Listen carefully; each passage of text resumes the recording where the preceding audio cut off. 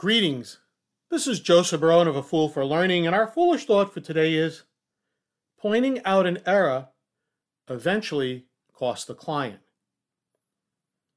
A few years ago, when I was conducting face-to-face training, I pointed out an error in my training schedule. It seemed that the client had canceled a 9 a.m. session, but did not inform the vendor who I was working for. Because of this change, I contacted my employer, the vendor, so that there would be no charge to the client. A few hours later, I was called into a meeting by the client manager, and I was told that I was not to share the training schedule given to me with anyone. I never shared the training schedule, only that particular event, by the way. And because of what I did, 9 people had gotten involved in this issue, re the class cancellation. From this point on, I was told by the client manager that I could only rely on the schedule on my phone app. In fact, I would no longer be given the training schedule.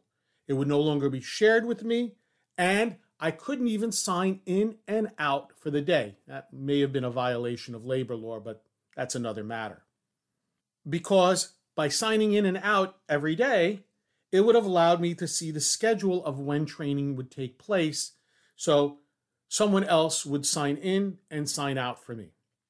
From that point on, I could only rely on what was sent to me on the app.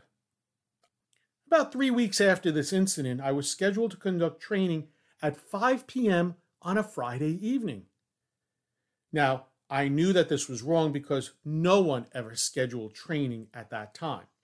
However, because I was told only to follow the schedule that was sent to me, I said nothing.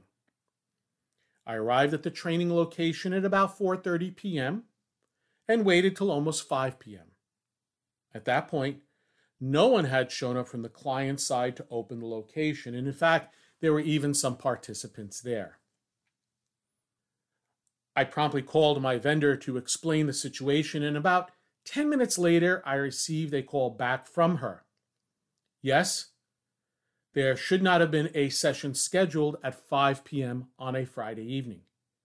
Because of this error, the client was required to pay me not only for my round-trip travel time, but also to pay for the entire session, which was an extra 3 hours of pay. The act of me attempting to doing what was right with the client now cost the client for their mistake. And it not only happened this one time, but it also happened a second time to their insistence that I only follow the schedule sent to me. So what is the lesson learned?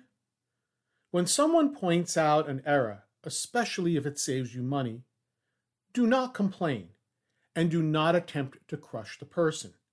Say thank you and simply ensure that the situation does not happen again.